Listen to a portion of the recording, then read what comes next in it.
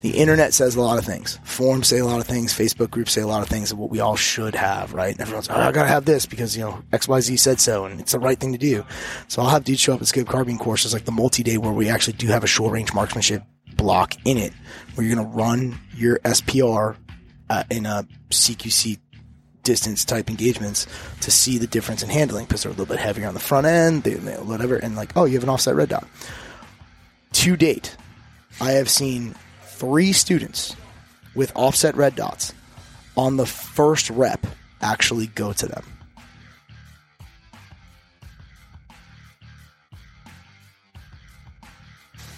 Hey, we're all in this together. All right, welcome to the Big Tex Ordnance Podcast. I'm filling in for Chris today, so if this episode is completely jacked, it's my fault. Anyways, it's Chris's fault. It's Chris's fault for bailing. So we're here with Alex Hartmann from Ridgeline Defense, and then also Jared Reston, and then Chris Floyd as well. But so I guess we'll jump into it. Jared, we'll start with you. Just kind of tell us a little bit about yourself and what you've done. Jared Reston. I did 20 years law enforcement with the Jacksonville Sheriff's Office, 17 years on their SWAT team, one of their lead firearms instructors and senior CQB instructors. Started Reston Group Training, so I own and operate Reston Group Training. I've had that for about 12 years now, so that's what we're doing. Oh, yeah. Alex? Yeah, so I started off in the Marine Corps, moved over to the Army, finished up after 15 years between active and reserve. I got into contracting, and then from there was kind of asked to start Ridgeline Defense. So we operate as a strategic partner with the Team O'Neill Rally School up in Dalton, New Hampshire. So combined between the two properties, we have a little over 700 contiguous acres dedicated to training. We've spent the last few years, we opened in 2019. We've spent the last few years kind of heavily focused on build out to build the infrastructure to backstop our training up there, for certain entities and clients. But because of that, now we have a bunch of infrastructure. We're also able to open up to the open enrollment classes on the weekends, law enforcement classes during the week on off weeks and stuff like that. So, we kind of, I think Ridgeline is probably most known for our precision side, our sniper side, but, we've got, it's not just me. It's not just a tax ID, like a lot of guys. We have, a pretty robust staff that covers the gamut, everything from, former Sephardic instructors for CQB, through breaching. We run a lot of vehicle-based courses, for certain entities, as well as the long-range piece. So we've got a pretty wide breadth on the sniper. We're super sniper heavy, just kind of the way it shakes out. We don't even try to be anymore. It just dudes keep showing up that are super sniper heavy. I mean, we have, 2 winners of the international sniper competition on staff. Top 5 at USASOC, top 5 King of 2 Mile. Winner Winston P. Wilson. So we've got this, unique depth of bench, if you will, where like kind of the nice part is the stuff that we teach and what we do. It's not just my idea. Like I didn't wake up one day and was like, yeah, man, I'm just completely off here, learning on Frake, figuring out things. We've refined and bounce things back and forth from each other, and then with a constant focus of how do we do as much as we can in the shortest time possible, because usually we only get 2 to 5 days, right? So that's kind of the once around the world about me and Ridgeline, and just here at the symposium. It's my second year down here. I think last year I was an alternate, but this year I got the invite up front. So nice. Yeah, so I guess most of this year here at Symposium, you're doing all precision stuff. Took your class yesterday, and Floyd was in it today. Mm-hmm. I think y'all 2 are teaching one tomorrow, right? Yeah, SPRs tomorrow. Nice. Yep. Cool. The class I took yesterday was excellent. That was my first foray into like that kind of shooting, so I definitely got a lot out of it, and heard a lot of good things about the facility up there in New Hampshire. So I think the crew might be taking a trip up there before too long. Oh, it's definitely worth it. I mean, I wouldn't right now is really nice. I wouldn't go in like a month or 2. It's cold as balls. That's what we're trying to plan out. I'm like, we got to research the weather up there. Yeah, normally we do a lot of our law enforcement training and our travel. So we do law enforcement training usually about 25% of the weeks up there. But then during the winter months, once it gets beyond the point where it's normal cold, where it gets to be like dangerous cold, that's when we start to hit the travel. So we'll go down to like Florida. They come to Florida, snowbirds. Yeah, exactly. Yeah. We'll hit, Vegas, Arizona, California, Texas, just getting down and getting away, getting to where it's a little bit warmer, more palatable. But yeah, that's about that. It's a unique format here in Symposium for Precision Side because it is only a 1 day. And there's, if you guys I think can attest, like we work really hard to make sure that program is not either so slow and fundamental and rudimentary, like even though you could spend a full day on like the first thing we do, to have only a day to get it to be able to see sort of like, or get some buy-in from those individuals who might be, I think most people that are here at Symposium are if they have an LPVO or scope carbine or whatever, they're probably used to running it in more of the go fast up close courses, and they might be trying it as a dabble. And so the idea is to show them really like what they can do with the platform and how you can project speed. Like I'm hitting the same splits that a lot of these dudes will be doing at 10 yards. I'm hitting those same splits at 300 or 400 yards and putting those target, and connecting with those targets and showing them the ability to do that. They might not get there today, but they see that it's possible, and hopefully it triggers them or opens their eyes to something that they want to go do with it. Right. So it's unique in that realm, but the 1 day format is a lot to try to get through. And I understand, and that's why I offer my number and email up to everybody so that, I'm sure there's questions coming from it. Right. And it's one of those things where, it's the, what do they call that? Like, 10 pounds of shit in a 5-pound bag for sure. Right. So it's definitely drinking from a fire hose on that stuff. Cause but I like the way Alex does it really well of being able to break it down and kind of turn it quick and not make it so static and bullshit. So like me and Alex have teamed up, on a lot of like the sniper side of things. When I was, SWAT guy, like I went to sniper school and I hated it. It was so stupid. It was the dumb, like it was terribly taught, and that school was legitimately hurting law enforcement. Like they're keeping them in the 80s. You know what I mean? Me and Alex hooked up, and it was just like, hey, I'm going to like literally like just push you so hard because this is the stuff like we need to be fighting with these guns. Just because it is a sniper gun or precision gun, you're still fighting at distance, and you got to fight. Because I'm an assaulter at heart. I got tricked into being a sniper, but it's just kind of how it happened. Me too. It was like, it seemed like a good idea at the time, right? And so, and that's definitely it, man. Is one of the things that I've been spending a lot of time recently is kind of questioning, and I don't know what really spurred it, right? And I think might have been part of it, was building the facility and figuring out how to build the facility to support training. What does that look like big picture? And then starting to think through it and really starting to challenge a lot of even like modern type stuff, but that's been just kind of put out and widely adopted and accepted. But without, maybe cross verifying it against like reality, or cross-verifying it against like other options in terms of speed, whether it was time or whether looking at different things and figuring out, okay, well, what's the kind of deviation look like at those distances, et cetera, et cetera. And where we figured out like, okay, what's our actual hit percentage here?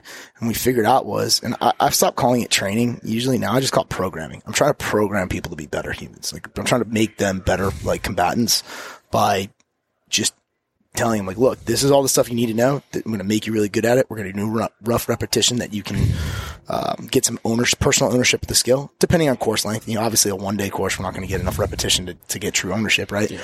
But one of our longer courses, and you come in, and at the end of the day, it's if you understand it, you master it, and we can make it more intuitive, and we can make it less canned, what I call it, like predictive, canned, just kind of like rangeismed, right? Because that's a lot of sniper training is, right? Oh, we're going to shoot UKD. What's that?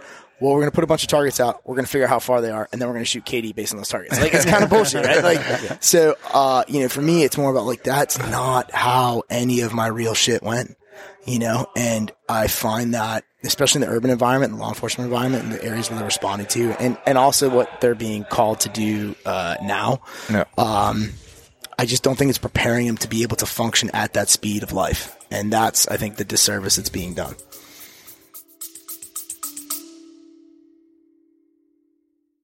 Hi, I'm Chris from Big Tex Ordnance, and I'm Ian from Big Tex Ordnance. And today we've got the weekly update. So first off, from Voltor is the classic Myrrh upper receivers, right? So we've got them in foliage green, black, standard black. Those were my picks. What do you got over there? For all the wheel gun enthusiasts out there, we've started carrying some Safariland Comp 3 and Comp 2 speed loaders for J frames and K frames. So if you guys need a good speed loader for all of your revolver needs, we got some. We have the new Streamlight Wedge XT also. These come in black and FDE. Great little task light. You know, drop your keys underneath the couch. You're looking for your burrito.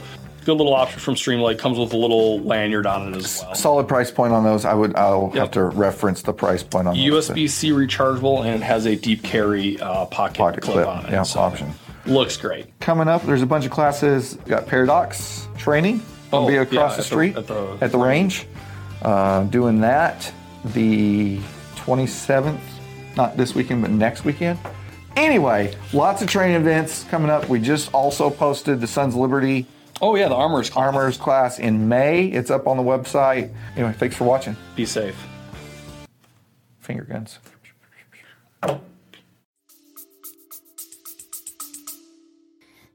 For sure.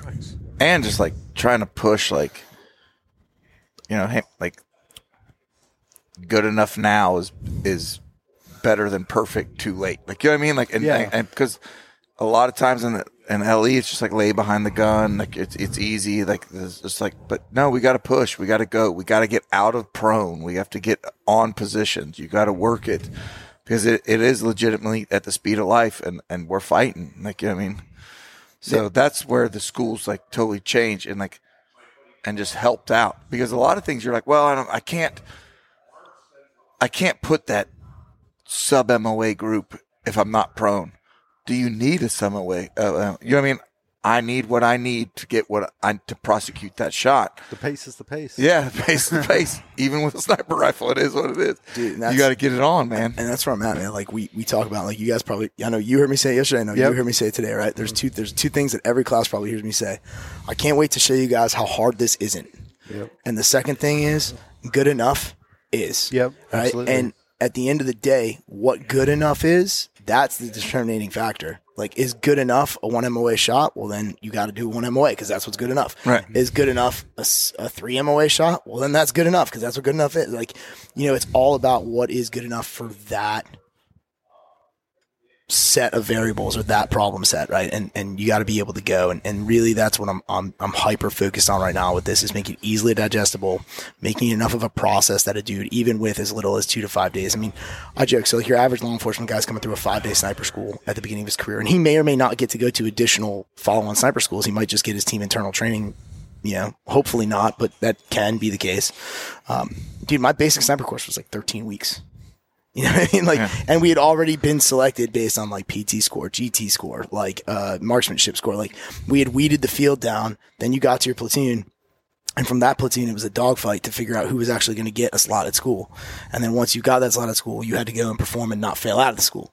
So, and then that school was 13 weeks long, and that was the basic course. And I look back now at what I know, or I look back at what I knew then now, and I'm like, oh my Jesus God, like, nobody should give me a gun. Like, and I'm like, you know, and part of that too, like, and you heard me talk about it today, is there's a certain amount of repetition of experiential learning that takes place to make it intuitive. And that's the difference between a basically trained sniper or a dude who can pass school, pass a qual, you know, achieve a certain percentage of impacts on like a known distance qualification or whatever, and a dude who you can put into an extremely dynamic environment of different distances, moving targets, low exposure, low contrast, different light conditions, whatever the case may be, and still come out on top faster than most and with good hits. But it comes down to, you got to break it all the way down to like, okay, these are the things you have to start doing first at like a basic prone known distance. Or, you know, quite honestly, and I've said this on other podcasts before, bro, we spend a lot of time, and not here because, you know, it's a 1-day course, but in our regular course, we spend a lot of time at 100 yards. Because I really don't give a shit what you can do at distance. Like, we'll figure that out. Dude, I got a computer that tells you elevation, and we're going to figure out when. But like, I need to know what your weapon, optic, ammo, and shooter, the 4 components of the accuracy equation, as I call it. I want to know what that can do, because that's going to tell me what you can do at distance. Because I got to tell you, bro, if you can't hit a 3-minute target at 100, you're sure as shit not hitting a 3-minute target at 600, right? So, but it's also, it's letting you know what to do, but it's also giving them the confidence on what they can do, right? And the confidence to say no. Yeah, I can't do that. I mean, that's what some things is just oh, well, I got him. I'll lay down and send that round. If you've never proofed that out, you should not send that fucking round, because you don't know what you're doing. And so, but it just builds confidence too of I got this. I always talk about when we're doing drills and we're shooting things, and we're even on the sniper side of things, it's hey, I do this all the time. So if you just look at the gym or something, you look at a bench press and there's 185 on the bar, right? I look at him okay, let's go do it. Boom. Some dudes are fucking sweating their balls off because they haven't pushed themselves. So you got to start it. You got to build up and get better and better and better, get stronger at your capabilities. I like to think about sometimes with firearms, it's just getting stronger, not getting better or faster. I'm stronger because I can just lay down. I know I can push that weight. I know I can make that shot. Let me lay down with the confidence that I'm going to send it past. Alex will talk about sending it past their kids or whatever. Done, son. Send it. Let's just go. I know I can do it. I'm proofing it out every single time. Mm-hmm. Yeah, and it's important to understand that and to know, I call it shooter's anxiety or shooter's panic, right? And everybody knows what I'm talking about, right? You step up to the line, think about your, whatever, you got a shot pistol or something today or, whatever. You get up a go fast course and you're all right, I got to burn down this, whatever, El-Prez, Cadent, whatever. Yeah. Right? You roll up and you're in your mind, you're I'm hearing Tim Herron splits. I'm hearing da da da da da. And so you're man, all I got to do is I know I got to go fast. And then you're it's like Will Ferrell in Old School. You draw that pistol, and you're what happened? I don't know. I blacked out. Right? But normally, you got a dart in your neck. Yes. And normally it doesn't go as well as you'd hoped, right? Because you let doubt start to take brain power away from focusing on what you needed to be successful. So I call it shooter's anxiety and shooter's panic. And a lot of that comes from that unknown of not knowing. Can I do this? Is my equipment right? Anybody, whenever somebody I'm asked hey, want to confirm zero? If anybody's nah, man, I'm good. I'm cool. Give me $1,000. Yeah. Put $1,000 down. Let's shoot for zeros right now. And all of a sudden, well, I'll confirm. I'm well, brother, $1,000 is a pretty cheap ticket to this fucking show. Yeah. Because you go for real, especially domestically, that's your career. That's your family. You are betting everything on that equipment's ability to do it. And so for me, I want to be 100% confident in myself, my equipment, my training, and my ability to articulate that, if questioned or pressed, so I can go up and do exactly what I need to do when I need to do it. Do the right thing at the right time every time. And that's what will allow, hopefully, our students to be successful. So that's a huge thing. I'm a huge zero Nazi because I know I'm kind of the wink link of the weapon system, but if I do everything right and it misses, it's still a fucking miss. It's still a miss. But when I want to lay down, all right, I'm concentrating on doing everything right so I can break the shot. If I have any doubt on it, I would we'd get done with serving warrants. We just got done doing work and we're sitting down at the debrief or something. Hey fellas, this Thursday we're going to be shooting quals. And they're I better go check my zero. And I'm bro, we literally just got off a job. You know what I mean? We just did some work. We were doing that for real. Yeah. We just did that for real 2 seconds ago. And that, cause bro, I check my zero all the time just because it changes. I don't know, riding in your trunk or riding around with you and doing it's going to change. And I want to know when I lay down, if I do everything right, that bullet's impacting. Mm-hmm. You know what I mean? Because I don't want to add doubt into it. Yeah. Shit, I remember dropping my gun. You know what I mean? Yeah, any variable can be very fucking taxing. Well, to your point for law enforcement, the DA doesn't give a fuck. Yeah, no one does. I did everything right, but you missed and shot somebody that didn't, or it was a high consequence backdrop and you fucked that up, or whatever. They don't fucking. They're oh well, my gun. Yeah, I lost my zero. Yeah, that's the thing. Okay, cool. You can't say you can't send it and then they take it in and shoot it as the investigation. Well, your zero is off. or whatever, and be like, well, I told you I did everything right. Yeah. And you'd be like, no, you're responsible for your gun. You're sending that round. Like, that's why man, I'm huge on zeros. Yeah, and I'm not law enforcement, never been law enforcement, ain't never going to be law enforcement, right? But, based on just with the company and how things are done, we train a lot of law enforcement. So I've made it a purpose to become more educated on the problems they have. Like, people ask me all the time, like, do you teach case law? I don't. The cops I have on staff do, because they have experience having to articulate that in reports, writing, and everything else. Like, for me, I teach everything from like about 10 seconds left of bang for you to be absolutely successful in what you need it is to do. Like, bro, you've got your deadly force policy. Like, you have what you do. I am making sure that you have a capability, or if you're a SWAT team commander or something like that, that your snipers have the commander your snipers have the capability so that your playbook is good to run with no doubt. That's my job. All that other stuff, I've just had to become much more well-versed on. How does that dovetail into policy? How does it dovetail into case law? How does it dovetail into like how things are done in terms of acquisition, how things are done in terms of service life, how things are done in terms of training, life cycle of the sniper on the team. So I've had to go and learn a lot of this. I've been very fortunate to be able to interface with lots of guys like Jared, and a lot of other guys around the country where they're able to help me get the better understanding of how I can give them this skill and capability, but in a way that's tailored for them to be able to apply it most successfully. And then on the open enrollment side of civilians, I mean, I try to, like, I'm not a huge PRS guy. My brand of shooting, you could be successful at PRS with it, but I'm much more of a combative minded shooter. Like, my stuff is about survivability, lethality, like Fighting. Yeah. I want to fight at distance, right? Or I want to fight up close. I just want to fight, really. Like, yeah. But the idea is my everything I'm talking about, it all comes back to martial intent, and that's kind of always been the brand of Ridgeline. Probably always will be the brand of Ridgeline. So that's kind of where we're at, and that's how we look at this. Is we're not teaching on that side of thing. Like, even the civilian side, like even the civilian hunters. You know what I mean? Like, learning that precision gun. When that animal faces or turns or does, you have a certain amount of exposure time. Mm-hmm. It's not always like a life or death situation. It could be just like, that's the animal I want, and it's not going to give it to. I need to. I spent 10 time is what time is. You know what I mean? Like, it could. You have to work smooth and fast and get it going. Like that's the thing. Even you take it for hunting. If you're like, you had some bullshit zero kind of off, like, man, we just got off the back of my truck and I shot it. We're ready to go.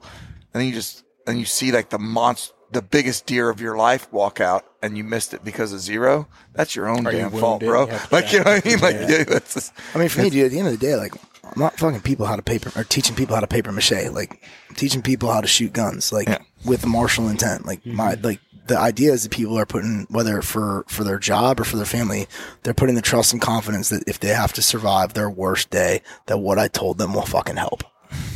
And that is the level of responsibility, the weight of responsibility that we take to the courses that we teach. And, like, period, full stop. Yeah, just sitting in your class, like, the stuff you were throwing down was very to the point. And, like, some of the other dudes might not have gotten, like, this is for very specific purposes. But, like, I've taken enough classes that I can kind of read through it. And, like, your class is very to the point.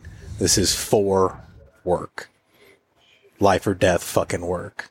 And I appreciate that shit. Yeah, and we do. I mean, I make it applicable. So, like, there's guys there that were big-time hunters. Or PRS guys, or team comp shooters like Mammoth or Snipers Unknown or anything like that. And so I make it applicable for them, but I also tell them and be very careful. Like, hey, look, so what we just taught, this is great for real world application.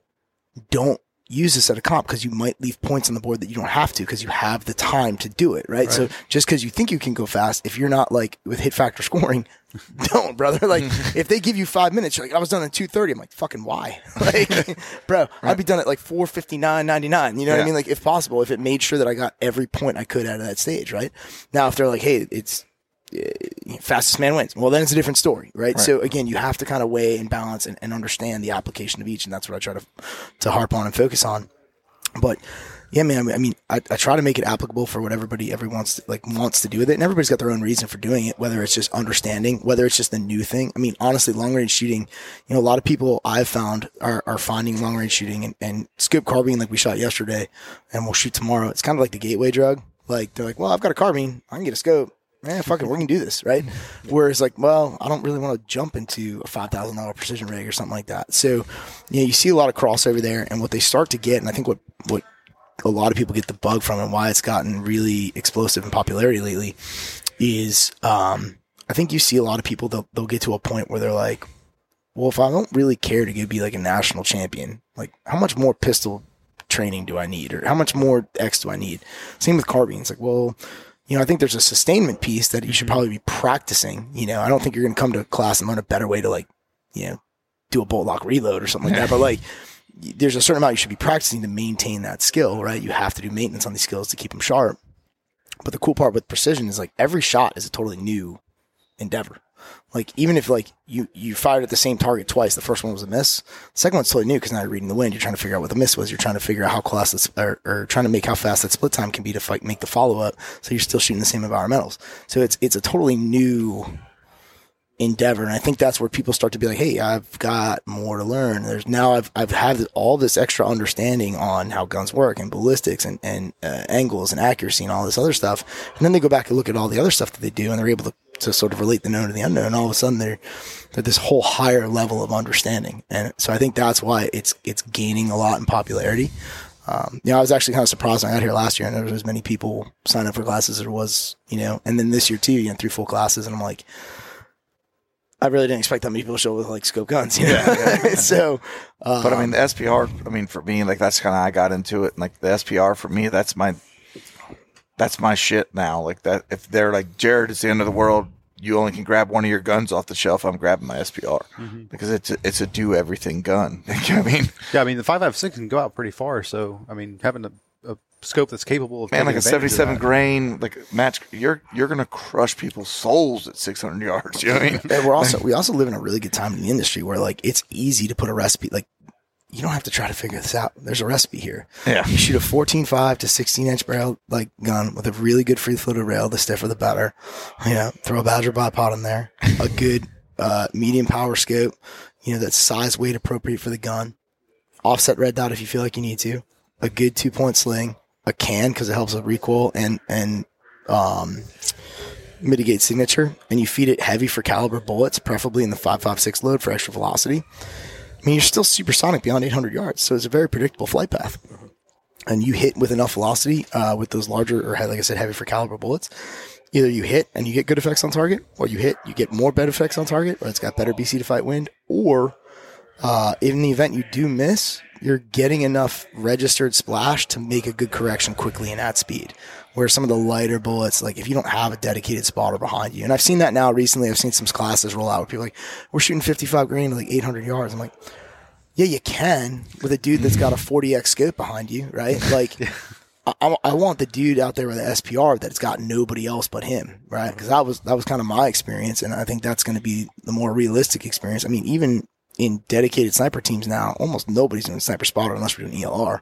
Everybody's doing shooter. So like, we're just, it's just not that way, right? So like heavy for I mean, the same why at like King of 2 Mile, dudes are running certain calibers. They're not running like, you know, some dudes are running some light stuff like 330 enablers, but like you want a heavy bullet to kick splash so you can adjust in, right? And I'm not advocating misses. I'm just a realist and accepting the fact that it's probably going to happen at speed, real world, right? At certain distances, against certain target sizes. It just is what it is. But we can get good enough where we can minimize the chances of that happening, but that miss is going to miss by like 3 inches. And then the next one absolutely connects. That's what we're after. Nice.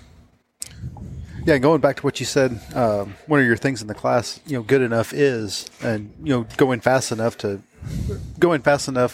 knowing what you can get away with based on the circumstance that you have. That was something that kind of stood out to me. I know, like when we were doing some of the unknown distance stuff, most of the stuff that we were estimating was about 300 yards in. Given the dope, like if I dial up 1 mil, I can hit it'll pretty much be good at anything between 100 and 300. So that was kind of like the size of the target that we were shooting was big enough that I have that range to play with. And you know what the cool part about that was, and I didn't plan this because it's just shocky setup, right? And so like that's my modified max point blank. I've been teaching it for a few years. We got some new stuff like we did today with res and stuff like that, where we got into the engagement zones, right? And I don't even know how far I actually went out to. Somewhere between 5 and 6 without even knowing.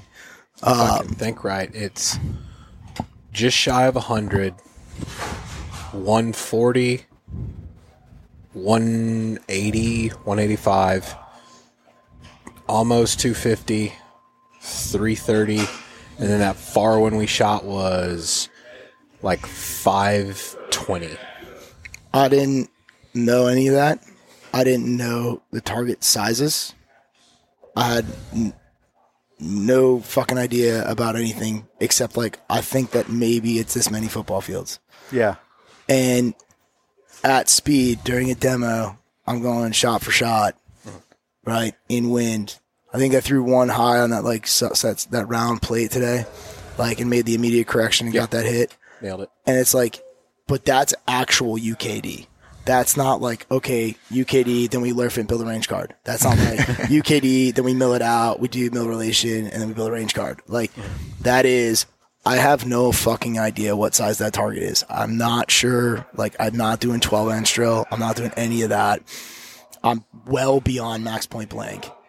I have zero clue how far that is. I'm purposefully ignoring anything on the right side of the range where I could possibly use like a related known to unknown distance with like KD targets. Like, I have no clue. And we're still able to get those hits to the infantryman's half K, which is like what everybody's been trying to do for 100 years, you know, like, and do it accurately and do it repeatably, and then have the students do it 30 seconds later. That's what we're after. Yeah, that was badass. Like, I ain't never gonna shoot nobody probably, you know, especially not with a scope rifle, but like smashing animals, like next month I'm gonna use that and I'm gonna murder the fuck out of So yeah, it was funny today. I turned over and everyone was like, well, boys, like, there's nothing that can survive you from 0 to about 550. And everyone was like, this is awesome. You know, so and that's the idea is make it understandable in a way that they can repeat it. So then they go do it themselves. It's no good to just come to a class and be like, yeah, I was able to do this once. It's like, I was able to dial it in on my scope. I really didn't know what the hell they're talking about. You know what I mean? Yeah. And then I shot it. I did it. I don't know what the hell I just did, but you know, and they gave me 37 corrections and I finally hit steel. Yeah. No, bro, that's not what we're after. You got to start with, you know, you have to go the old school, do it the right way, build the fundamentals, make sure you were like, even today was supposed to be like advanced precision rifle. First thing, and I didn't jump down and do a full fundamental review, but I demoed a couple of things and then I harped on dudes like crazy. Trigger control, rear bag, body position, make sure that everything was right. And once it was, and we were able to tighten groups up and get ourselves dialed in, then we could start layering the onion. We could start going to distance. We could start adding wind. We could start doing speed. We could start doing positions. But we have to go back and make sure that those baseline things are perfect. If you cannot one shot, one kill exactly what you want to at distance, you have no business trying to do all this cheater stuff to go fast and get more real world. You have to start there. If you guys know who Kalen Wojcik is from Modern Day Sniper. Mm-hmm. All right. So, Kalen has one of my favorite quotes with regards to, shooting precision rifle stuff. And he was like, everybody wants to learn the tricks of the trade without ever learning the trade itself. And I'm like, fucking right, bro. Like, preach. Like, to me, I was like, dude, like, no regrets. I want that tattoo, you know? Like, no regrets. No regrets. Not even a single fucking vowel, bro. And like, that's the fact. So many dudes want to skip steps here. Like, oh, I did this and I've taken this class and this class. I'm like, cool. But we're still struggling with like basic rifle marksmanship.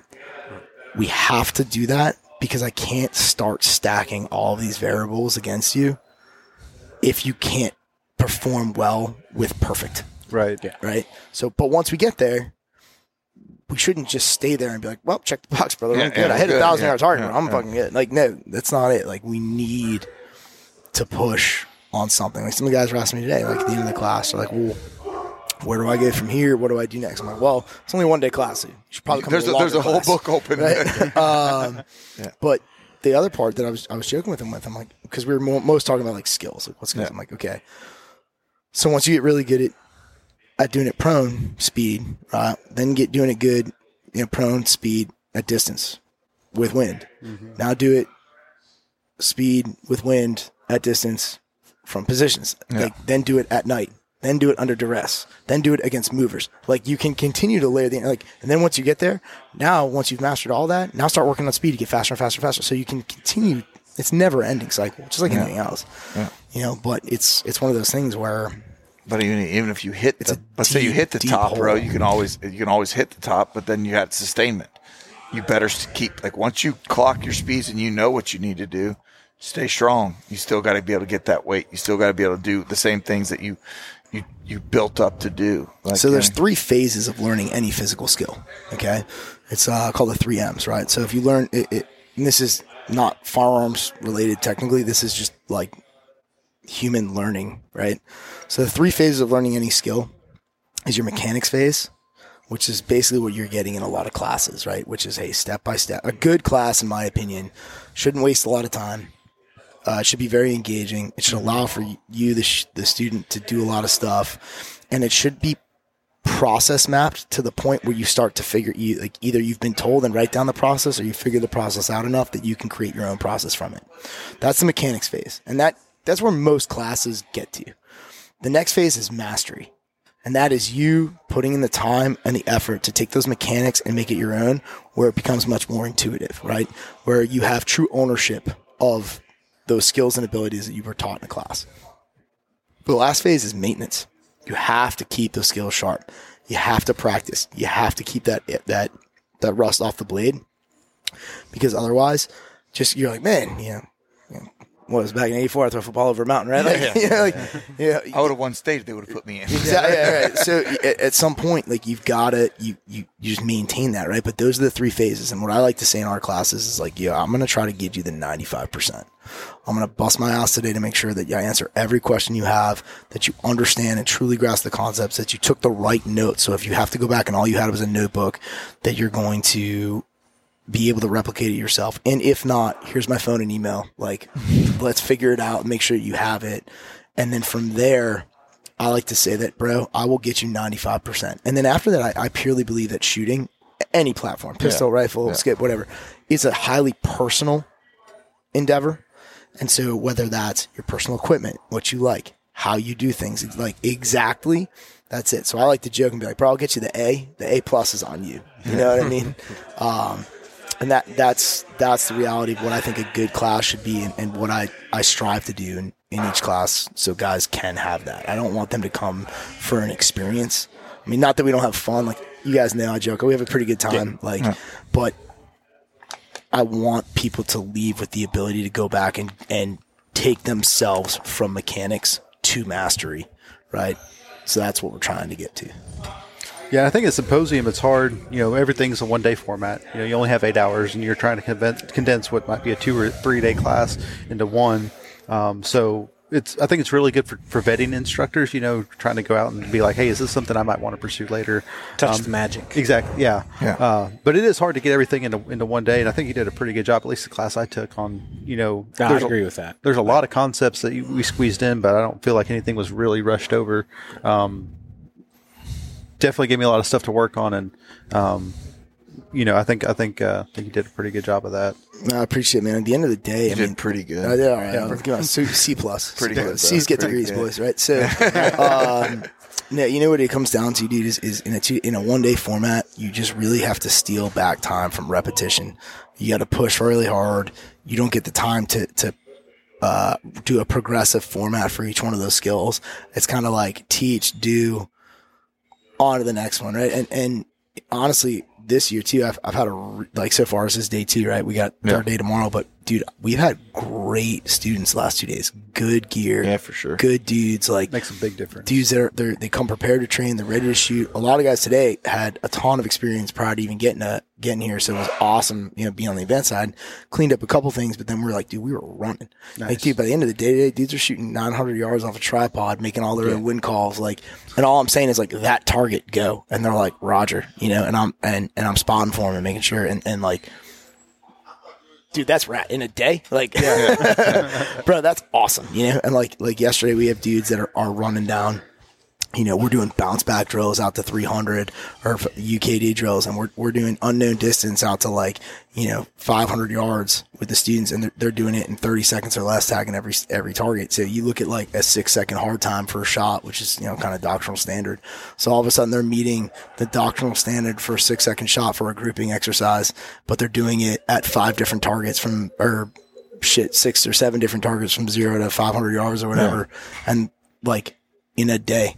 And that's like, it's awesome to see dudes that are excited by it. They come up with good kit. And that's the other part that I like to counsel dudes about is like, I wouldn't go out and buy everything.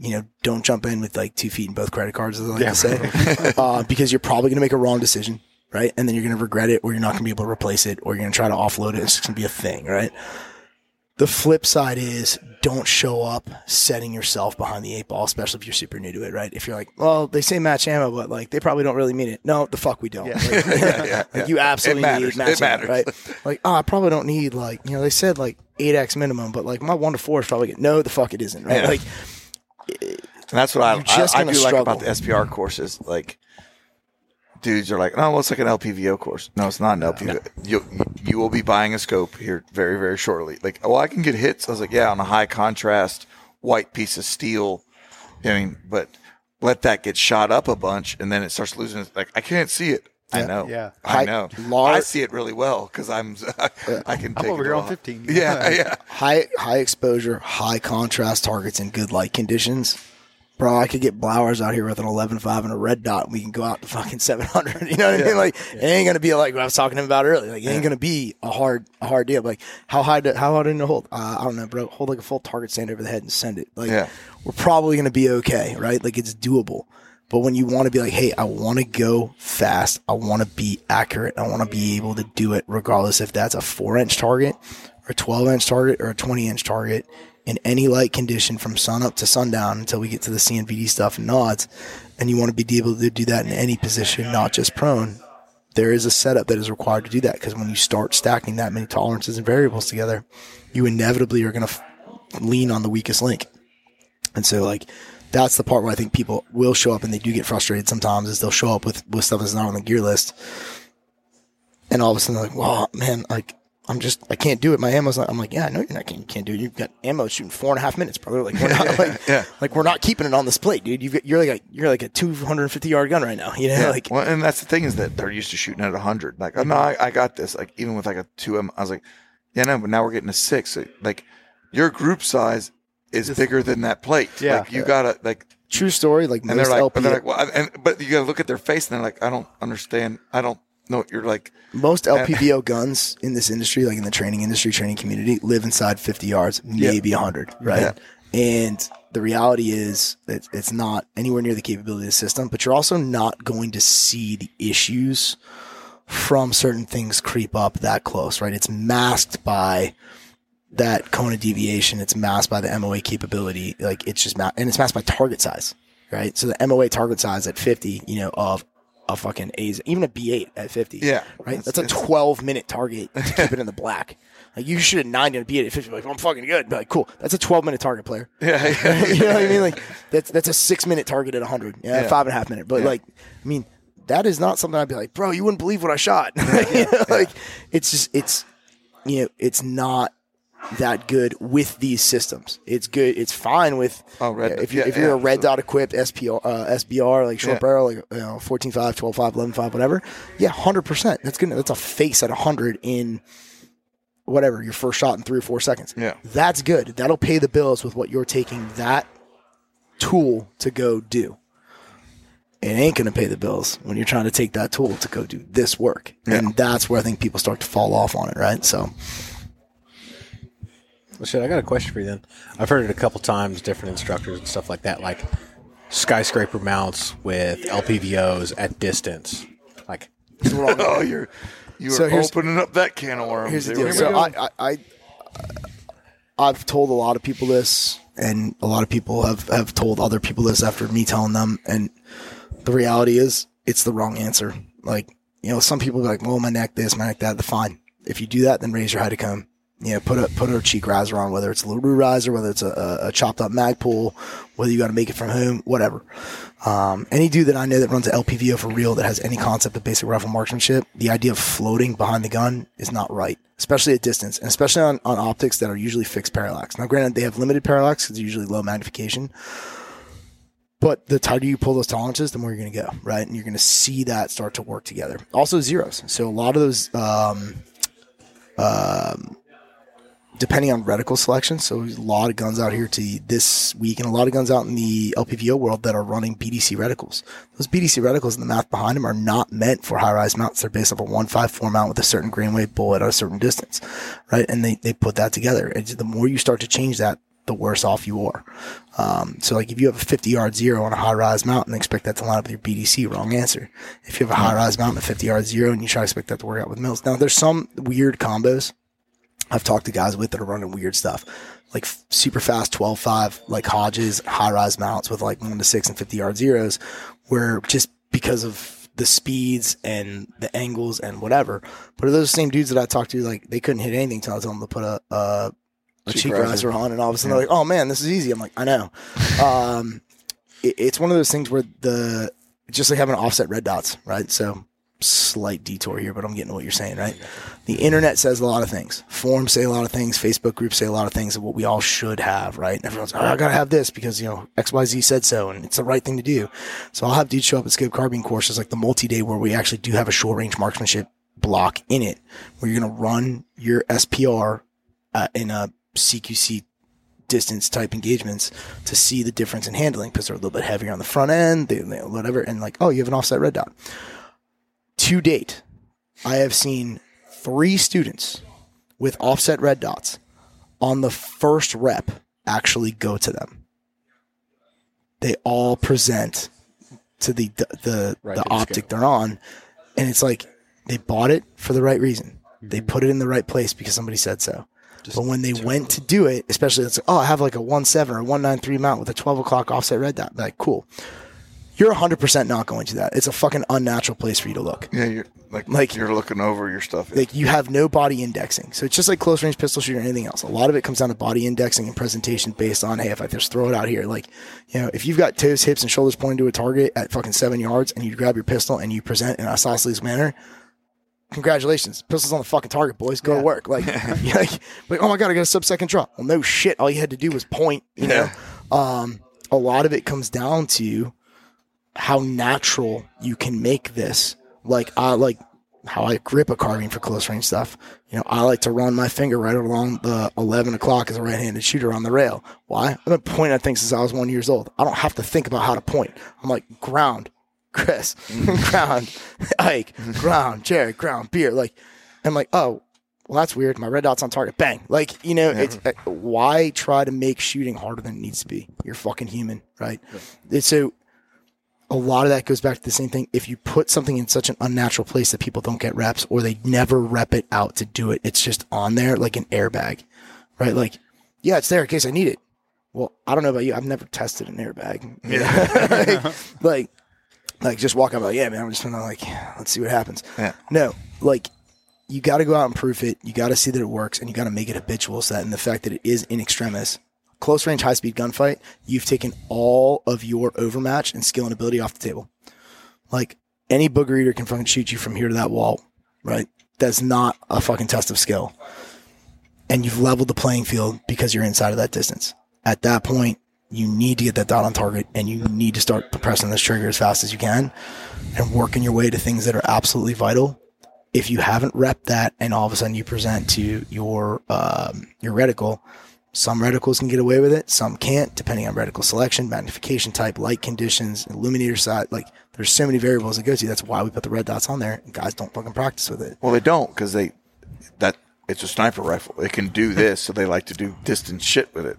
I got it, but it's still a tool. Like, I mean, I train, like, you know, with my SPR, it's a fighting gun, and I'm going to fight with it, and I'm going to do up close, and I'm going to take it the distance. Like, so, like, I like to, like on SPR stuff, like going close, dropping, and then going far, like really working the gun. You know what I mean? Like, to its pure capabilities of what it is, the ultimate fighting gun. Like, you know what I mean? And that's what you got to do. But it's not the gun that's the ultimate. Like, it makes you the ultimate fighter, I guess. Like, you know what I mean? Because you're engaging shit out to wherever, you know, 600 yards, and it's fucking easy. I can engage them at 1 and go to 6. Same gun right now. Dude, the hardware's there. It's the software that takes the skill and the time and build that intuition. Like, I run quarter-second splits in the SPR against Jared's cadence target, against a moving target up close, whatever, and then I can drop down and run quarter-second splits at 300 or 400 yards. Like, you know, when I get out to 4, 5, 6, I might slow it down to half. You know, but the other part too that guys don't get is we get really conditioned to shoot and steal at distance where we're waiting. I want to hear the hit. Waiting for the ding. Like, I need, like, bang, please hit, please hit, please hit, please hit, please hit. Bang. Fuck, yes. All right, cool. I'll send the next one. And it's like, bro, what did you see when you broke the shot? You know, if you talk to any of these pistols, like Vogel's over here, you know, there's dudes here that are, like, unbelievable pistol shooters. And you ask them, like, they're shooting and seeing fast enough. They know when they break a good shot and they can depart for the next target. And they know when they broke a Charlie, and they're making that decision on the fly to either make it up or drive on based on what time it would take to fucking double back. Mm-hmm. Like, that decision's made based on their visual ability to see the sights. We have the best sighting system in guns, right? Like our job here is, hey, I broke that shot. It looked good. Cool. Next. Now, granted, at some point, based on target size and wind or whatever, wobble, like, you might not. But if you 100%, like, dude, my wobble was good. I broke a good shot in wind size or in a target that could accommodate it. Like, you don't need to wait. Send the next one, right? Yeah. And develop that. So either whether it's P for plenty on a mover, right, or whether it's like, hey, it was a hit, but it needs more. You know, we've been talking for 20 goddamn years now about we've been talking since Vietnam how ineffective 5.56 is at stopping people, right? Like, you think it gets better when it gets slower? Like, when it's below fragmentation threshold, and we're like, yeah, no, it's good. No, like, you need to be able to put that thing down, like, whatever it is, or at the very least, it gets guys the ability or gives them the durability of position to immediately come back on target, ready for the next shot, but also to verify, was it an effective hit, was it not an effective hit, and it builds ironclad fundamentals marksmanship unlike anything else. And that's the difference, whether it's small frame, large frame. Like, even today, the guys with a bolt gun, I was teaching them to run a bolt gun the same way I run a large frame gasser. Why? Because then the damn thing doesn't move and I can see everything I want to see. That's the Game Genie cheat code, if you will. Yeah. Sure. Nice. So y'all two have been doing this for a little while now. Have y'all seen any, like, trends over the past couple decades on equipment, whether it's like optics or rail systems or any? I mean, I think not really a trend. The free float rail now. I mean, it's 2022. Like, a fighting gun needs a free float rail. It needs an minimum of a red dot optic. You know what I mean? And just how much more capable, like, you know, the doctrine of like an M4 is like a 4 MOA gun. Literally, if you have a 4 MOA gun in 2022, like, you're like, nah. Like, these guns are pushing sub 2 easily. Like, you know what I mean? Like, it's not that, like, so we're just able to push these guns further and do more things with them. So trends that I've seen, your 1-6 on a gun is not a DM gun.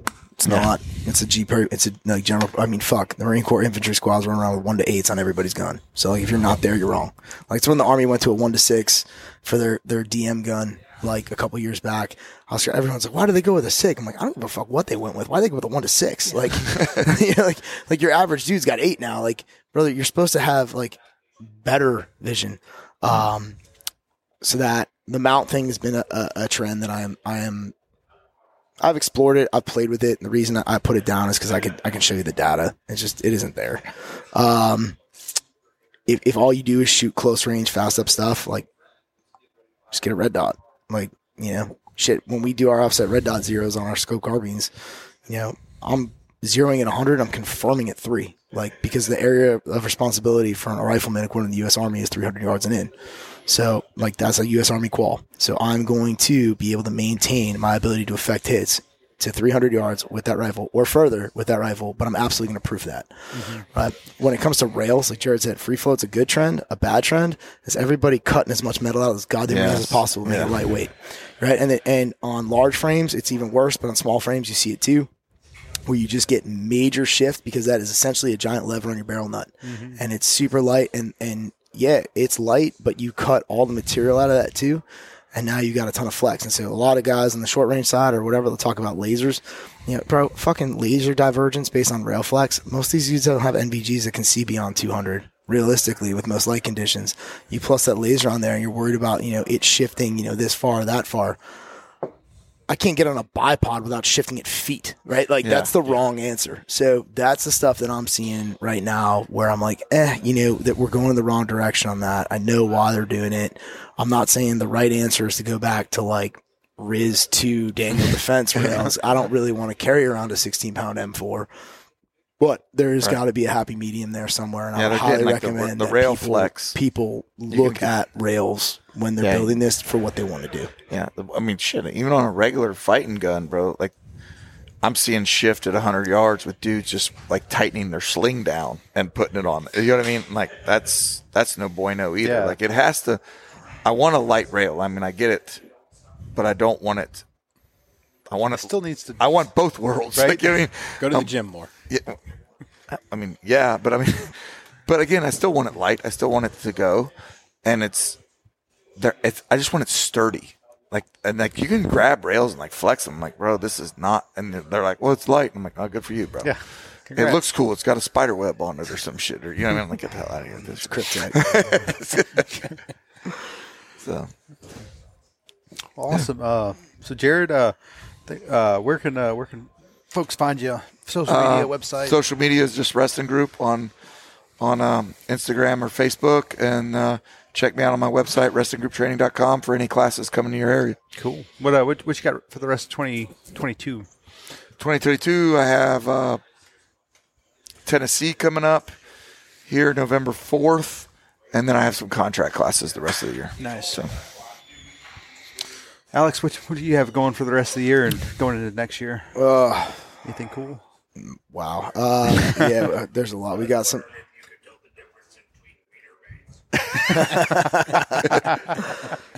it's from the internet.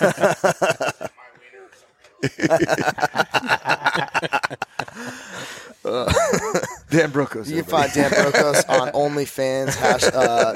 What do you call it? Fucking /Brokos.com or whatever. So you can find us at ridgelinesshooting.com. It's got the whole schedule up there for everything. Everything open or everything law enforcement is on there. Contract military classes we don't usually list. They're available by either reaching out to us or whatever, whether it's a mill unit or a federal agency or municipality, state, local, whatever. We've got coming up between now and the end of the year. We've got a mountain rifleman course coming up, which is awesome. We actually have a mountain, so yeah, it's pretty cool. So a lot of stuff we were talking about today with wind and terrain and stuff, like we've got pretty gnarly winds and terrain. So we're 20 miles from the summit of Mount Washington. It's the highest recorded wind speed in North America. Oh, holy shit! So we get some pretty gnarly winds that come through there, and we also like the valley that we have. It's where the west to east jet stream from Canada and the south to north jet stream out of the Gulf and the Caribbean, it collides in our valley. Oh, wow. Next to Mount Washington. So the winds we get there are otherworldly, right? So we've got that coming up in November. We've got a couple of pistol carbine classes, stuff like that. We've got some travel classes in Chicago. We've got a law enforcement scope carbine class, SPR, and then we've got a precision rifle for civilians out there. And then in December, we'll be down in Florida, down in St. Augustine. St. Johns County Sheriff's Office is hosting us for our designated marksman program development course, a 5-day course to teach law enforcement shooters and agencies how to launch their own DM program or rehab their own DM program to make it something worthwhile at the SWAT or both and the patrol level. So it's not meant to be for snipers. Like you could send a patrolman, they're going to get what they need. A lot of it for that course is mostly like firearms instructors or range staff that are trying to put the program together. And we try to lay out to them, like I said, I have some law enforcement guys on staff that have done the law enforcement curriculum development, the policy writing, etc. So we were able to kind of hand it off and be like, here you go, dude, va con Dios. And that's what we got through the end of the year. January after SHOT, man, we're back here in Texas. We're in Abilene for another DM course. And then we're, Jesus Christ, I think we're in Georgia after that at Arena. Yeah, man, you're just all over. Well, like I said, we try to travel south in the winter, brother, to the north. So. Well, awesome, guys. We really appreciate you coming on. This was awesome to have. All right, appreciate you coming out. Everyone watching, if you could like, subscribe, whatever you do on the YouTubes and whatever you're listening to this on. But we appreciate you watching. If you made it this far, and I guess we'll see y'all next time. Shit, we're on video this whole time. Thanks, fellas.